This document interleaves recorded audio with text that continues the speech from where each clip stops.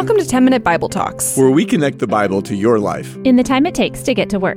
I'm Patrick Miller. What do you do when you have no options? When it seems like there's no right choice, no obvious choice? What do you do when the choice you make backfires and makes everything worse? I've been in lots of situations like this. Maybe you're trying to navigate a difficult situation with someone you love right now. Maybe you've got a friendship that's on the rocks. Maybe your work isn't working. Maybe you're in a sticky situation in school. Maybe you're trying to resolve a health problem. 3,000 years ago, King David, was in a situation that is probably unlike anything you've ever experienced, and yet it's totally like it. After years of faithfully serving under King Saul, he didn't earn the king's praise. Instead, he earned the king's jealousy. Saul was a deeply insecure man, and he began to see David as a rival, and so he secretly sought to execute David. Thankfully, Saul's own son, Jonathan, warned David, and David fled from Saul. But where do you go when you're running from the king? Everywhere is under his rule. Everyone has sworn fealty to him, and you're a fugitive.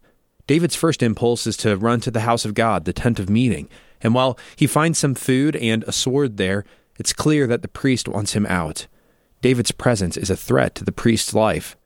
So where will David go? David has no obvious choices, no right choices, and so he chooses the worst of a lot of bad options. He runs to a foreign king, hoping that a foreign king might give him protection from Saul. But when he arrives, everybody recognizes him as a military leader who fought against them, and he realizes that he's made a bad situation worse. These people want his head more than Saul wants his head. And so here's what happens next. 1 Samuel 21:13. And so David pretended to be insane in their presence. And while he was in their hands, he acted like a madman, making marks on the doors of the gate and letting saliva run down his beard. Pause for a second. Achish, he's the king of the foreign land, Gath. He said to his servants, "Look at the man. He is insane. Why bring him to me? Am I so short of madmen that you have brought this fellow to carry on like this in front of me? Must this man come into my house?" David left Gath and escaped to the cave of Adullam. At this point, you have to imagine that David is in the literal pits. He's alone. He's fleeing every king in the region. He's hiding in caves by himself just to stay alive. I doubt you've ever been in a situation that extreme. And yet, I bet you've been in situations where you felt like there was no escape, where there were only bad choices. And perhaps in those moments of only bad choices, no right answers, feeling totally stuck, you found yourself wondering, where is God? Why has he put me here? But see, that's where things get strange with David. Despite his circumstances, despite hiding away alone in a cave, he chooses to see what happened with his escape from Achish, from Gath, as God's protection and God's provision. Yes, he is in dire straits right now, and yet he sees, I'm still alive, and he's going to praise God for that gift. And so he wrote Psalm 34 just after he escaped from Achish. While he's hiding in this cave at Adullam, he's alone, he's on the run, and listen to what he writes. Psalm 34, verse 1, I will extol Yahweh at all times. Did you catch that? At all times. Yes, even in this cave when I'm on the run because I am alive. He continues, his praise will always be on my lips. I will glory in Yahweh. Let the afflicted hear and rejoice. Glorify Yahweh with me. Let us exalt his name together. I sought Yahweh and he answered me. He delivered me from all my fears. Those who look to him are radiant. Their faces will never be ashamed. This poor man called, and Yahweh heard him. He saved him out of all his troubles. The angel of Yahweh encamps around those who fear him, and he delivers them. Taste and see that Yahweh is good. Blessed is the one who takes refuge in him. The psalm continues like this, and it's as though David is in an alternative reality. He's alone in a cave, and yet he's exalting God and praising him for delivering him from Achish.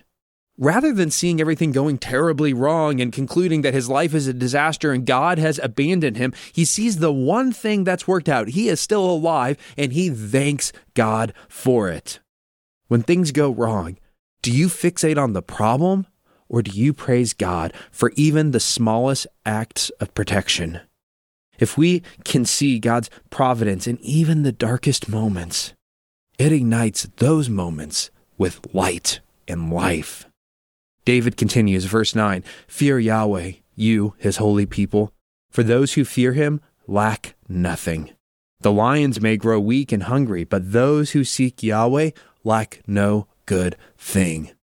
Again, it's like David is in an alternative reality. He has almost nothing right now. He's hiding in a cave with his clothes and a sword and maybe some meager rations. And yet he looks at the little he has and he says, "I have everything I need. I lack no good thing."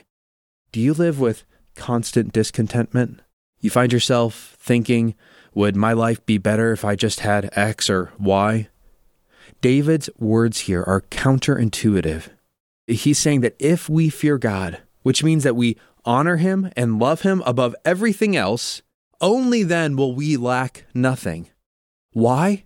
Because if God is your first love in your heart and you have him, then on the most fundamental level, as long as you have him, you can lack nothing. We have everything we need in him. And because we know that he's sovereign and we trust in him, we can rest assured that what he gives us, however much or little it is precisely what's best for us. So even if you're alone, hungry in a cave, running from the government, you can say, "I lack no good thing. I have Jesus. No one can take him away from me." David continues, verse 18, "Yahweh is close to the brokenhearted and saves those who are crushed in spirit. The righteous person may have troubles, but Yahweh delivers him from them all. He protects all his bones, not even one of them will be broken. Evil will slay the wicked. The foes of the righteous will be condemned. Yahweh will rescue his servants. No one who takes refuge in him will be condemned." That is the final promise. It's the promise that I think sets David free from his awful circumstances to see the good and to celebrate what little he has as enough for him. This is the promise that Yahweh himself is close to him. And in the end, Yahweh himself will save him and vindicate him and justify him. You see, this is the key in no-win situations where we feel like everyone is against us and nothing we can do will make things right, where there are no good choices. Well, there is one person who does see the whole picture, one person who does know what you are going through. And in the end, he will make things right for you. In the end, in the final assessment, in the resurrection, he will vindicate the righteous in Jesus Christ and punish injustice and wrongdoing. So even if we stumble or fall in this life because we chose obedience, we can rest assured that all will be set right in the end by God himself. And with that assurance, we can praise God. We can draw near to him.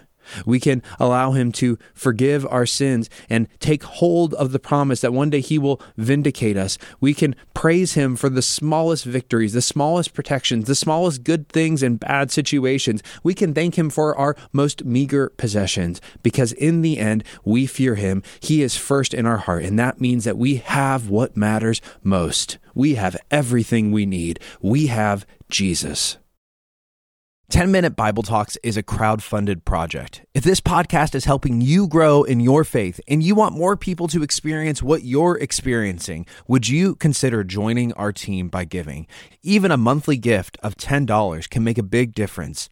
All gifts are tax deductible. Just click the link in the show notes and join our team.